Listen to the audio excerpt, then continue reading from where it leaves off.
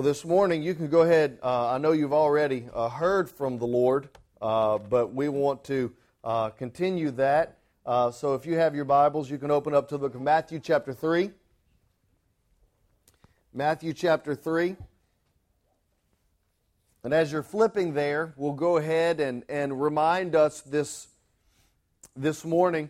The book of Matthew was written by Matthew. All right, we're going to try that one more time because some of you were obviously still flipping and not paying attention. So the book of Matthew was written by Matthew, and the book of Matthew was written to the Jews, and it was written to present Jesus as the son of David, to present Jesus as the Messiah.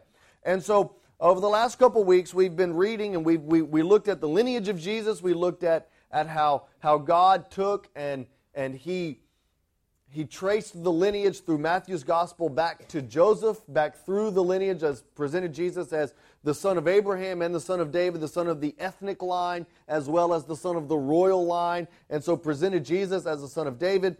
We looked at, last week, we looked at the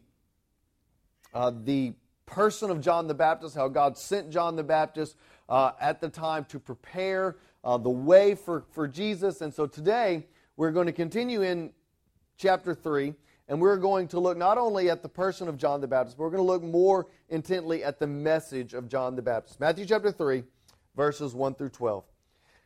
Now in those days, John the Baptist came preaching in the wilderness of Judea, saying, "Repent, for the kingdom of heaven is at hand. For this is the one referred to by Isaiah the prophet, saying, The voice of one crying in the wilderness, make ready the way of the Lord, make his path straight.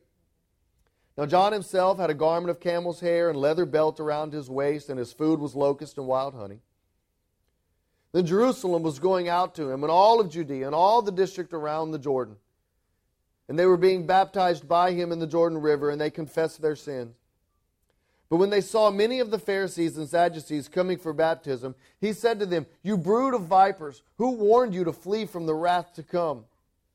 Therefore, bring forth fruit in keeping with repentance, and do not suppose that you can say to yourselves, We have Abraham as our father.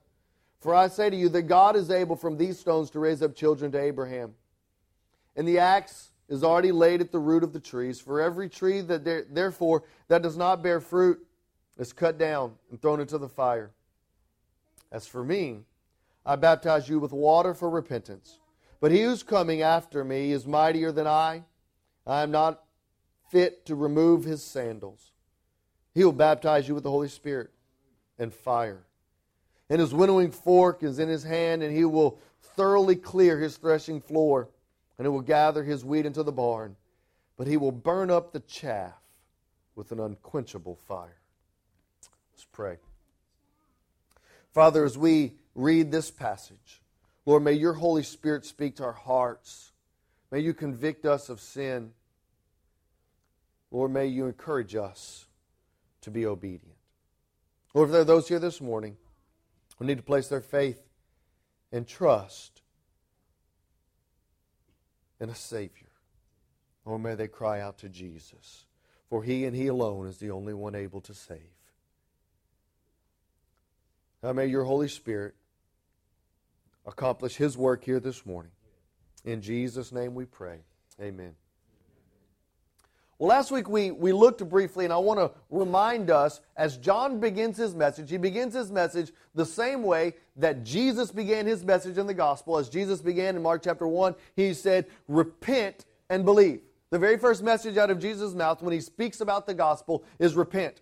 And let me also remind you that as Peter, at the day of Pentecost, as Peter presents his message, after he has made his appeal, presented Christ as the Messiah, as the fulfillment of God's anointing, that he makes this appeal to the people: repent and be baptized. The message of John the Baptist is in concert with the message of Peter. It's in concert with the message of Jesus. It is in concert with the message of all of those who faithfully proclaim the message of the gospel. It is repent. And so what does this word repent mean? Many of us have heard preachers, have heard pastors teach on the meaning of repentance, and indeed does mean to change direction, to go from one direction to turn the other direction. But it has a deeper meaning than that. It comes from the Greek metaneo, We looked at this last week, that it comes from two Greek words meaning to change or to alter the thinking or the mindset. And so when we change the way we think, the way that we talk and the way that we act is a natural derivative of that change. And so as we look at John's message, he says, the kingdom of heaven is at hand. There is a new king that is coming into his reign. There is a new kingdom that is about to be ushered in. Therefore, change the way you think. What has been consistent for the Jewish people is that the law, the temple, the land has been paramount. For the Jewish people, there were three pillars of their faith. There was the law of God. There was the land that God had given them. And there were the Levites. There was the priesthood, the law, there was the land, and there was the temple. And all three of these facets were the benchmarks on which the Jewish faith was built. It was built on these three pillars. And John is coming in and he's saying, Jewish people, the people of the descendants of Abraham, the descendants of Isaac, the descendants of Jacob, the people from the descendants of David, listen to what I'm telling you. Change the way you're thinking. The king is coming and he's not worried about land. He's not worried about the temple. He's not worried about the law. There's something that is coming in and you need to change the way you're thinking, because Jesus said, my kingdom is not of this world. It is not an earthly kingdom that is going to be set up. It is not going to be ruled by kings and kingdoms and princesses and princes. It is not of this world. Change the way you think. It's not about land and borders and seas and mountains. It's not about keeping the letter of the law. In fact, as we get into Jesus' Sermon on the Mount, it was all an attack on the letter of the law and a commendation of the spirit of the law. He said, you don't get it. Change the way you think. And when you change the way you think, bring it in line to the thinking of the kingdom that is coming. Repent. The kingdom of heaven is at hand. Well, let's go on and let's continue here. Because he makes this statement and he quotes from Isaiah chapter 40, verse 3. It says, there's the voice of one crying in the wilderness, make ready the way of the Lord, make his paths straight. My wife and I have been blessed to have three beautiful children. They're not always the most well-behaved children, but they are indeed beautiful. And so whenever we have children and they don't always obey and they're disobedient, we can come back to the fact that, well, at least they're cute, at least they're good looking. But whenever children come into the world, and my brother just had a brand new baby, and my sister's about to have a brand new baby, and life changes, especially in those first few weeks. You take and those 9 months that baby is coming and you're anticipating that baby coming, you do everything in your power to get ready for the coming of this child. And when the coming of this child comes, you think that you're ready and you have no idea how unprepared you were when that child shows up. You spend time, you paint the nursery, you buy baby beds, you get changing tables, you buy diapers, you buy outfits, you sterilize everything, you buy special washing detergent. I remember whenever Daniel was little, or before Daniel was born, we went to Babies R Us and we registered, and it was going to be wonderful because we were going to have all of everybody was going to buy us stuff, and we weren't going to have to spend any money on anything, and so we go and we register for the most high-tech, expensive bottles, because we want to make sure that this baby doesn't have any gas and that he gets all of the proper nutrition, and so we register for all these expensive bottles, and we get him home from the hospital, and once you run out of those little bottles that the hospital give you, you're kind of in panic mode. Okay, what do we do? And so we take these brand new bottles that we've sterilized in the dishwasher and boiled nipples and all this kind of stuff, and we start assembling them together, and we put the formula in, and we start feeding the baby, and he won't drink out of these bottles.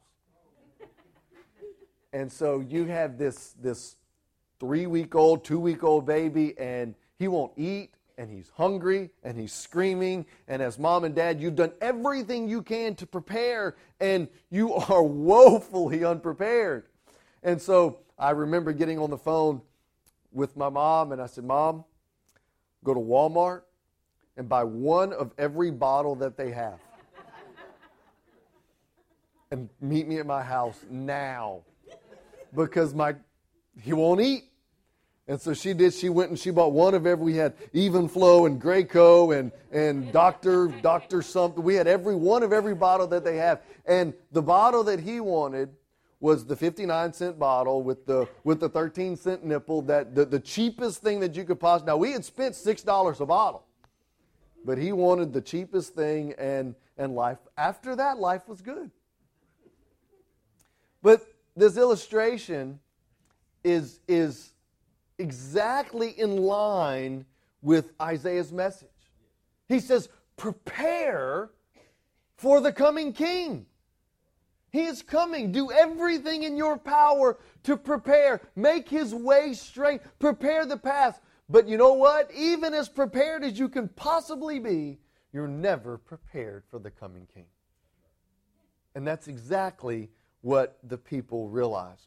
John the Baptist's message, verse 11, chapter 3. Matthew writes, he says, as for me, I baptize you, John speaking, I baptize you with water for repentance. But he who is coming after me is mightier than I, and I am not fit to remove his sandals, for he will baptize you with Holy Spirit and with fire.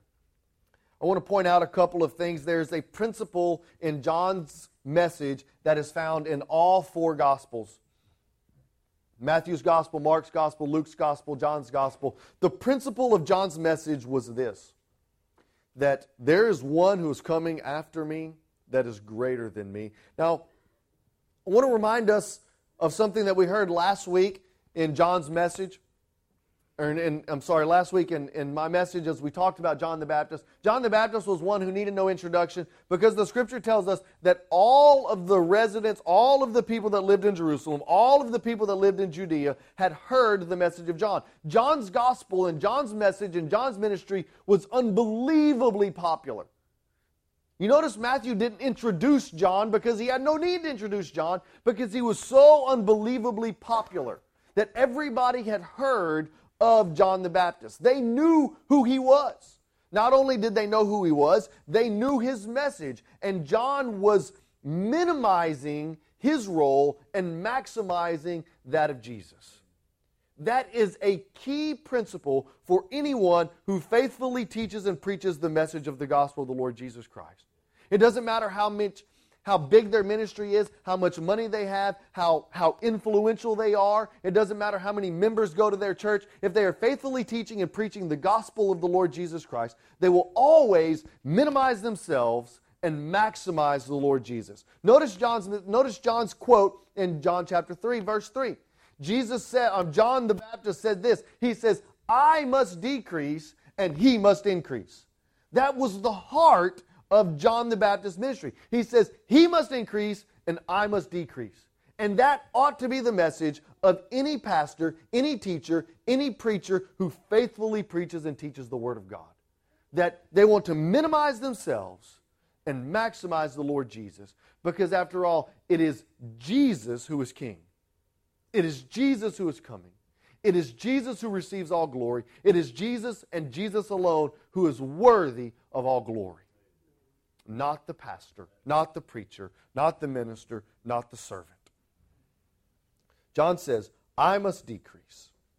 All the ministries of the gospel should minimize the role of the minister and maximize the role of Jesus. Turn with me to 1 Corinthians chapter 1.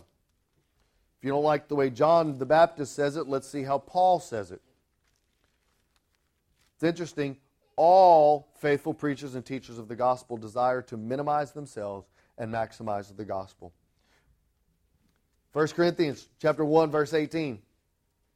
For the word of the cross is to those who are perishing foolishness, but to us who are being saved is the power of God. For it is written, I will destroy the wisdom of the wise, and the cleverness of the clever I will set aside. Where is the wise man? Where is the scribe? Where is the debater of this age? Has not God made the wisdom Has not God made foolish the wisdom of the world? For since in the wisdom of God, the world through its wisdom did not come to know God, God was well pleased through the foolishness of the message preached to save those who believe. For indeed the Jews asked for a sign, the Greeks searched for wisdom, but we preach Christ crucified. We preach Christ crucified. Paul said, it is through this foolish message, it is through this absurd message that God chooses to save those who will believe. It is not with eloquence of speech, it is not with the wisdom of the wise that God uses to save those, but it is through the feeble message of broken vessels that God uses to save those who would believe. Now, let's look at John's message itself. He says, I must decrease that he might increase. But what is his message itself? Look at Matthew chapter 3. He starts out in verse 11, and he says, I baptize you with water for repentance, but he who's coming after me is mightier than I, and I am unfit to untie his sandals. He will baptize you with the Holy Spirit and with fire. Well, there are two aspects that I want to try and unpack this morning. First of all, John says, I baptize you with water for repentance, but he, Jesus, will baptize you with the Spirit of God, with the Holy Spirit, and with fire. Well, let's first look at John's message. I baptize you with water for repentance. What is John's baptism? What is John's purpose in baptizing with water for repentance? John's baptism was designed to take men and women, to take people out of their lifestyle of sin. It was designed for repentance, for a change of thinking, that we're going to change the way we think, go from one way of thinking to another way of thinking. And that in turn is going to change the way we live, the way we talk, the way we act. That John's baptism was a baptism of repentance, going from one way of thinking, one way of talking, one way of acting to another, that he was baptizing them out of a lifestyle of legalism, a lifestyle of sin, a lifestyle of keeping with the law or failing to keep the law.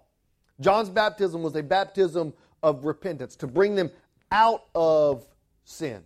And as a pastor, I can communicate to you how not to live. I can take the Word of God and I can say, thou shalt not steal, thou shalt not kill, thou shalt not bear false witness, thou shalt not murder, thou shalt not have your neighbor's wife. I can tell you what the Word of God says, and I can preach to you and teach you a message of repentance to bring you out of the lifestyle that you were once living. But as the pastor, I don't have the power to tell you and to teach you how God wants you to live. I can tell you very clearly from God's Word what not to do, but only the Spirit of God can give you purpose. Only the Spirit of God can give you direction as to the life that He has called you to. I can communicate some very basic principles that God desires you to live in accordance with His Word, that God desires for you to serve the body of Christ, that God desires you to love others as you love yourself, but there's no specificity there. And John's gospel was just that we must come out of this lifestyle that we are now living and ask God to give us direction in this new lifestyle. John says, I baptize you with a baptism of repentance, that you are being baptized out of a lifestyle of sin. But Jesus is coming, He is coming, who will baptize you with the Holy Spirit. And it carries with it this idea that John's gospel, John's baptism baptized them out of sin, and Jesus' baptism would baptize them into new life. That you're coming out of sin and you're coming into a new life. That there is a repentance, a change of thinking, a change of speech, a change of deed, and now you are going into a new life. It's interesting. 1 Corinthians chapter 12, Paul communicates it like this. 1 Corinthians chapter 12, verse 13, he says this. For if by one Spirit we were all baptized into the body, whether Jews or Greeks, slaves or free, we were all made to drink of one Spirit. Now this is the passage of 1 Corinthians, where Paul speaks about the giftings of the Spirit. And he says to some are given gifts of prophecy, and some are given gifts of healing, and some are given gifts of tongues. And he goes on and says, there's a multiplicity of gifts, but one Spirit. How is it that I, as a pastor, can tell you what God has gifted you and how He wants you to serve? I can't. Only the Spirit of God can do that. Only the Spirit of God can give you purpose. Only the Spirit of God, as I am preaching and I am teaching, the Spirit of God speaks to your heart and says to Autumn, Lloyd, and to Daniel and Anna, we want to take the money that we get at our chores and we want to give to orphans. I can't communicate that to these children, but I can watch the Spirit of God work in their hearts and see the life, the spirit that God is moving in, the direction, the purpose that God is giving them. I can't communicate to you what obedience looks like to you, but the Spirit of God can. I can certainly communicate what repentance looks like out of sin, but I cannot communicate what obedience looks like. That's for the Spirit of God and you. So oftentimes, as pastors and teachers, we want to play the role of the Holy Spirit and tell people what God wants them to do. What I desire is for you to get alone with the Holy Spirit. My desire is to box men and women up with the Spirit of God and their helplessness and force them to wrestle with what God wants you to do.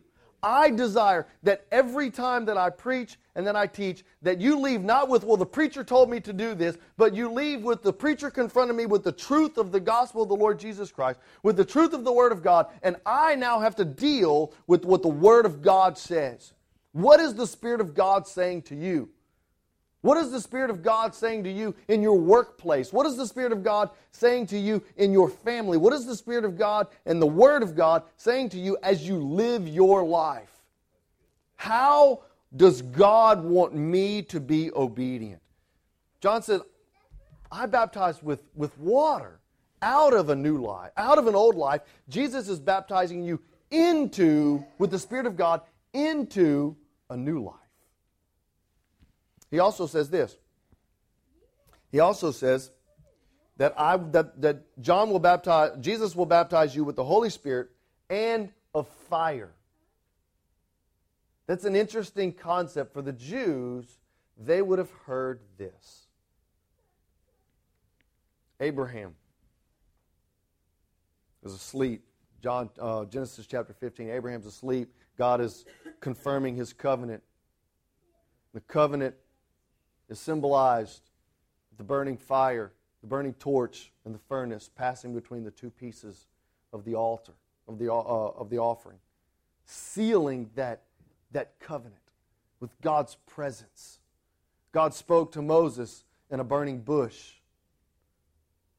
The presence of God, the wrath of God was manifest in Sodom and Gomorrah in fire. Fire was a very clear symbolic representation of that of cleansing, that of purification. And so John speaks to the Jewish people and he says, Jesus will baptize you with the Spirit of God and with fire. The role of the Holy Spirit, not only does it give us purpose, not only does it define our service, but it is that which cleanses us. Now it's interesting because that fire which cleanses us is often painful. It is often difficult. The psalmist in Psalm 119 said, it was good for me that I was afflicted that I may learn your statutes. I imagine in the midst of those afflictions, learning those statutes weren't very important. But on the other side of the cleansing, on the other side of the fire, he's able to look back and say, it was good for me that I was afflicted. James, the brother of Jesus, writes to the church scattered throughout Asia Minor, undergoing persecution, undergoing hardships, being burnt alive at the stake. And he says, consider it all joy, my brethren, when you encounter various trials and tribulation, knowing the testing of your faith will produce endurance, and let endurance have its perfect result, that you may be complete, lacking in nothing. James makes the statement, he says, the role of the Holy Spirit and the work of the Holy Spirit is going to be to cleanse you from all impurities, to produce in you, to work in you perseverance and endurance.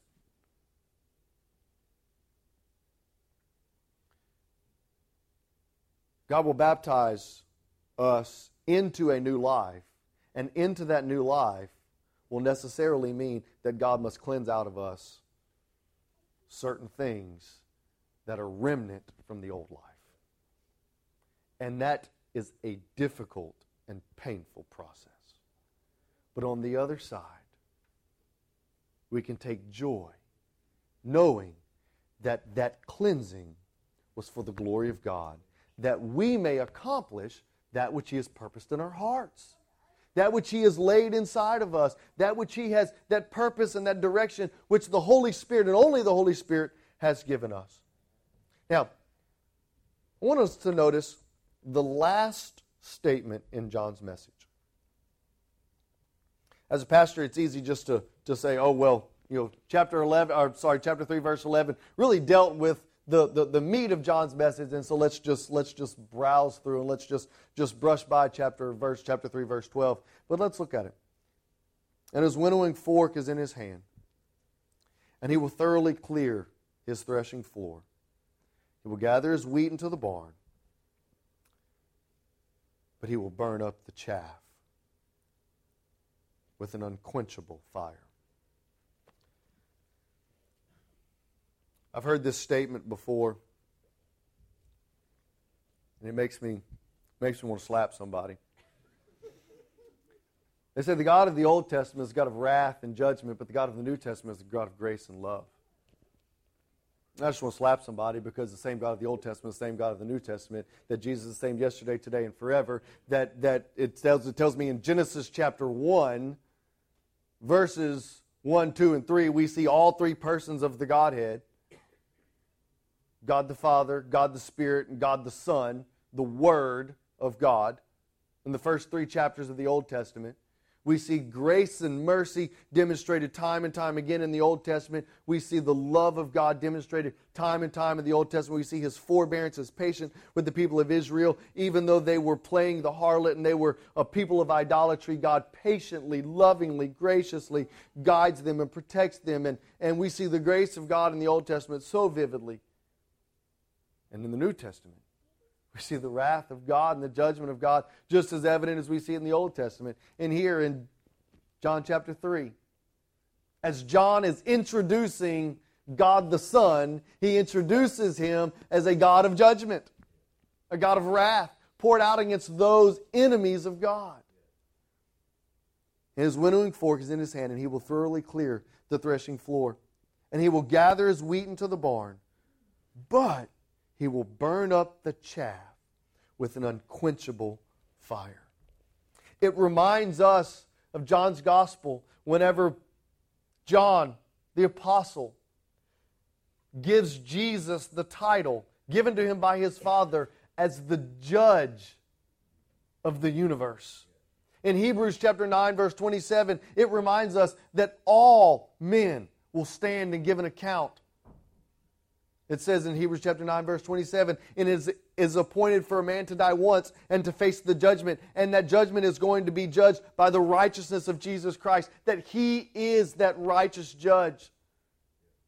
And that we will stand before a holy God in judgment. And we will stand before a holy God in judgment. And if we know not Christ, if we do not have an experiential relationship with the Lord Jesus Christ, if His blood has not cleansed us from all of our unrighteousness, if we have not placed our faith and trust in Jesus and in Jesus alone for salvation, then we will stand before the judge of the universe and we will be condemned guilty. And you say, but God is a good God, a loving God, and indeed He is. But just as a good judge, a loving, kind, benevolent judge would not forego judgment on a mass murderer, on a serial rapist. Neither would a good, holy, loving, benevolent judge ignore your sin and my sin. But the payment for that sin, the penalty for that sin must be paid. But the good news of the gospel is that Jesus paid it on our behalf.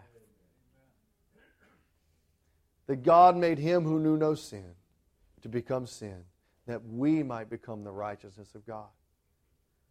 That God demonstrates His great love for us, and that while we were yet sinners, while we were continuing to live in our sin, while we were continuing to be haters of God, enemies of God, while we were yet in sin, Jesus died for us.